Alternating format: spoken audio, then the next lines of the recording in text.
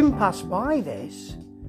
It's been overlooked. I remember seeing it when it first came out and remember loving it and then sort of forgetting to watch it again.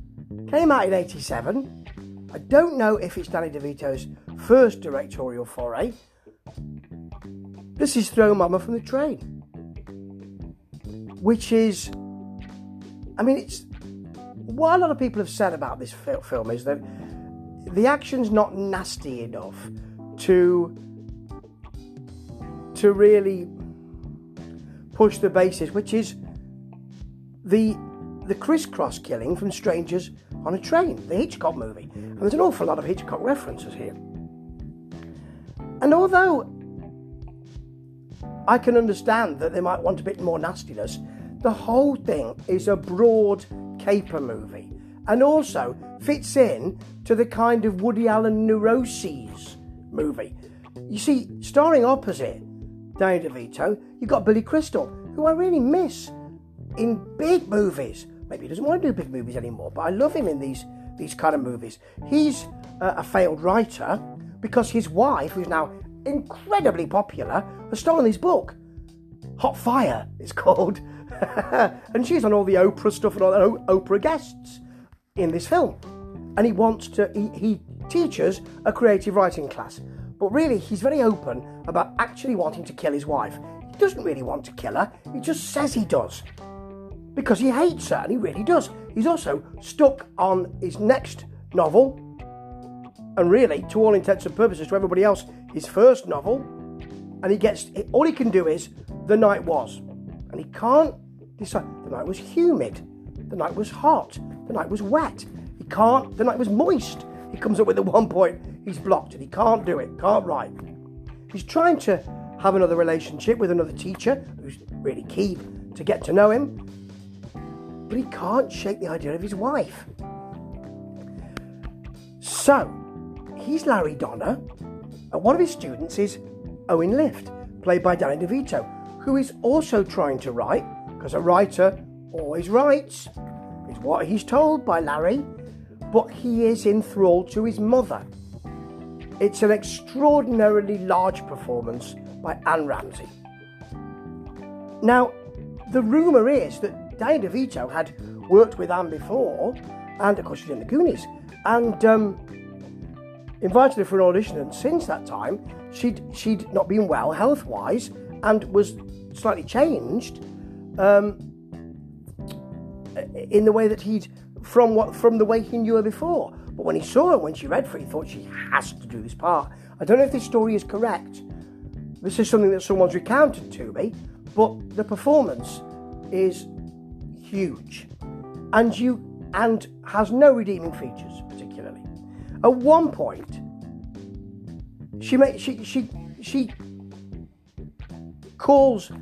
a racial slur to Billy Crystal's character. She says, "What?"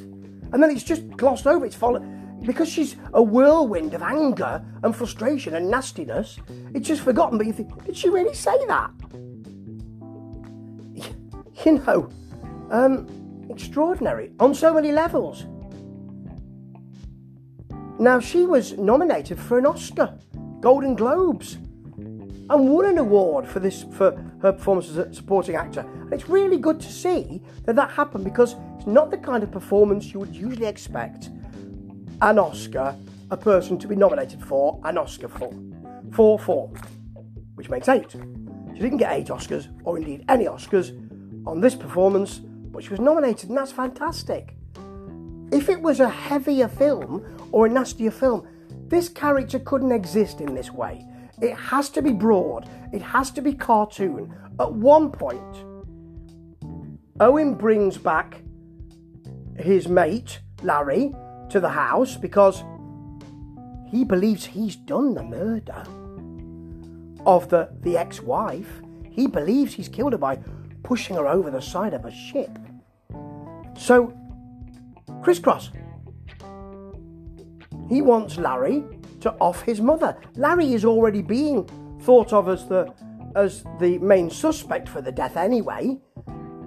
So So he's in a bad way, whatever happens. But there's a scene where they're at breakfast. Mother comes in, Owen, which is just screaming the whole time. You know, who's this? It's our cousin Patty. We don't have a cousin Patty. And you can see Danny DeVito's character Owen thinking, I need to make this fly. I don't want to upset my mum. This is the worst thing that could happen. She could hurt me physically. She's slapping him all the time. You can see him thinking, what do I do? You lied to me. Smacks him over the head with a cast iron frying pan. And it doesn't kill him. He just gets up. It's a bit of... It's one of those cartoon feels. That's the important feeling here. It's got some stylistic, certainly camera shots of the kind of swirling vertigo thing and the close-up coming in and moving out to people's faces. Very Hitchcockian. And we do see Danny DeVito, Owen Lift, watching Strangers on a Train.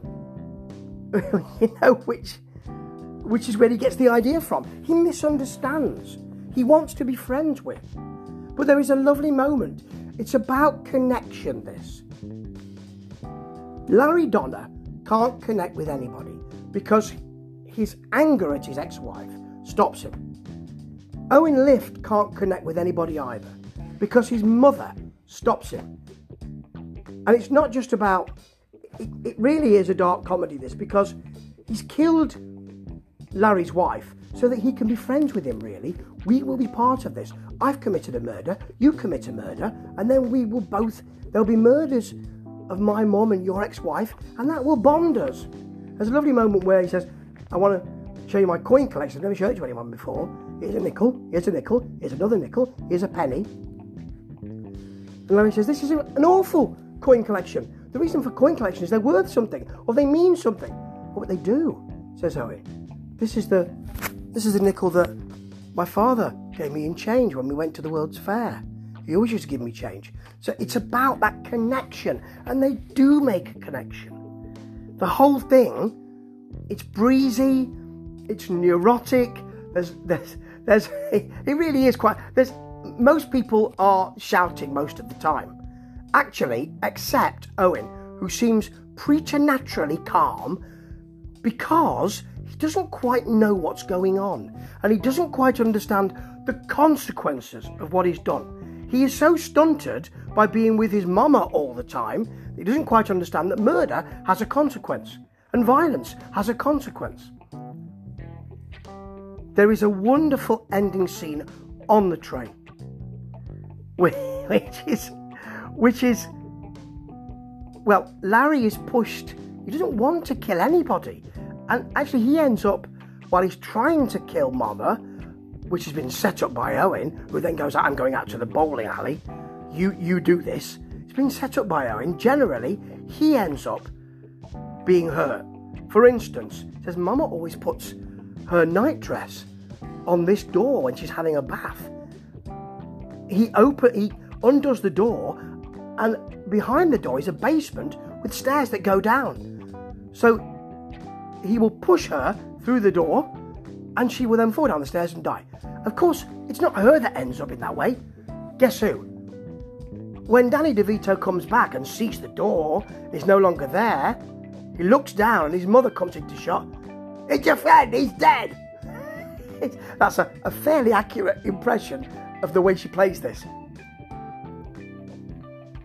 Now he doesn't want to kill her, but eventually she goes too far because the night was. She completes the sentence, and that's about his writing. It all culminates on the train, and there's some wonderful slapstick. It is a slapstick movie, this. It's a Hitchcockian slapstick movie.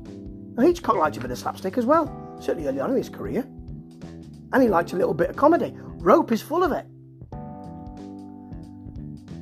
And there's actually some of it in North by Northwest early on. Rob Reiner pops up here as Larry's agent. Always lovely to see a little bit of work. Bramford Marsalis is in this as his mate Lester. Really good, laid-back performance. Really nicely done.